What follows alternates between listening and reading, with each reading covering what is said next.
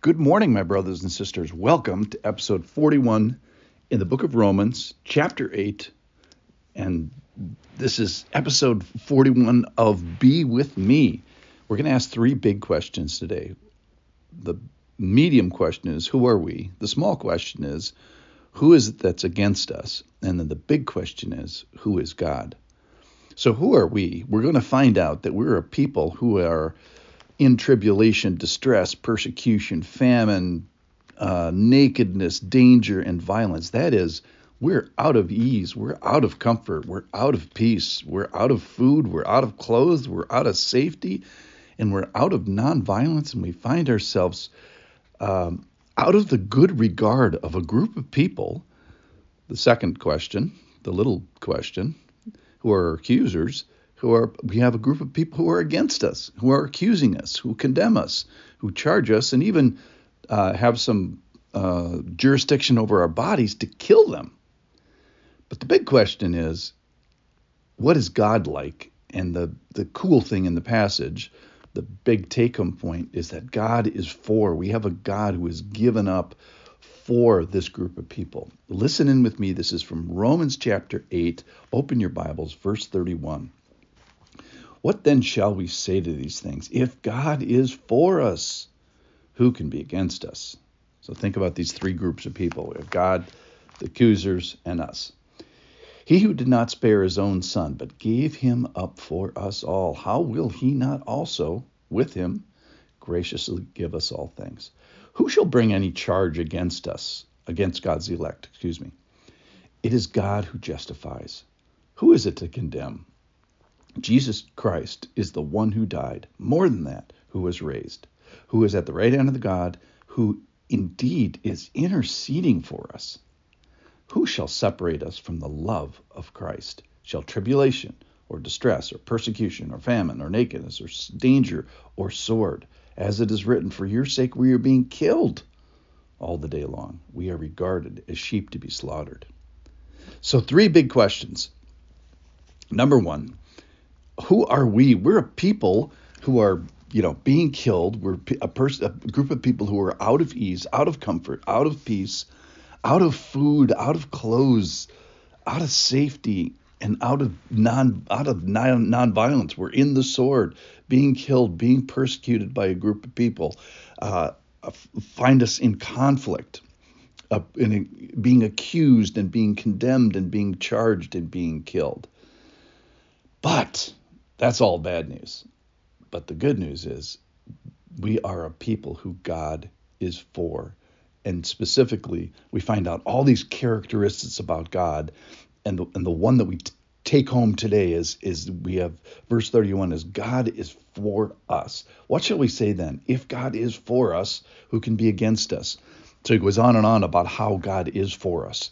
Verse 32, he didn't spare his own son. He gave him up. Now, I love my sons, but would I give them up? So he's saying, I love you so much in a category that we almost can't even imagine it.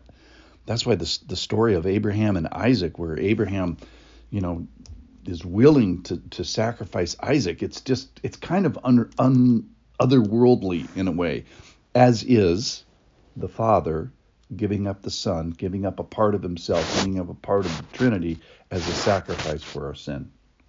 So he's a giver. He's a giver of all things and ultimate things. He's the ultimate giver. Verse 32, he's a gracious giver. That is, grace, definition of which is giving more than we deserved. Verse 33, he's an elector and a justifier, and he keeps miscounting. Justification is God doing bad spiritual math, and that is miscounting things in our favor and miscounting things that are supposed to be in our debt, and sort of forgetting those things and putting them behind our back. Verse 34, we find that the Lord is born Christmas Day, died, and was raised. So this incredible power. And then we find him not on the sidelines. We find him at the right hand of the Father, interceding for us. We have a God that intercedes for us. Again, for us. That's the big statement and the take-home point for today is we have a God who is for us. Verse 35, unseparable love. We have this lover that is perfectly unseparable from all these things, from his people, even when we're doing hard things, and even up to the point of martyrdom, we find that he is for us when we are for him, living our life, or as the case is, the example that's given here is in our death. So he is especially and specifically and ultimately for us when we are terminally, fatally for him. So then we have to ask, well, what about the accusers? Even though they're used as a foil to make this conversation here, we find that they're just, who's against us? Who can make a charge against a group of people, us, who have a God who is so for them? So who can be against us? Who can charge? Who can condemn us? Who can separate us? Who can kill us? Who can regard us as slaughterable? It just reduces them to nothing. So who are we? Again, we're people who are out of ease and out of comfort and out of clothes and out of safety. And who is God? Who are we? The most important thing is we are a people forward, F-O-R--E-D. That is, God is for. We are people forward. We are a people who God is for. So who are my accusers? They don't even merit mentioning. So the big take-home point today, in my opinion, is we are a people who God is for. What shall we say to these things? If God is for us, who can be against us? Answer is nobody. So I am of a people who God is interceding for. I am of a family that is justified before him.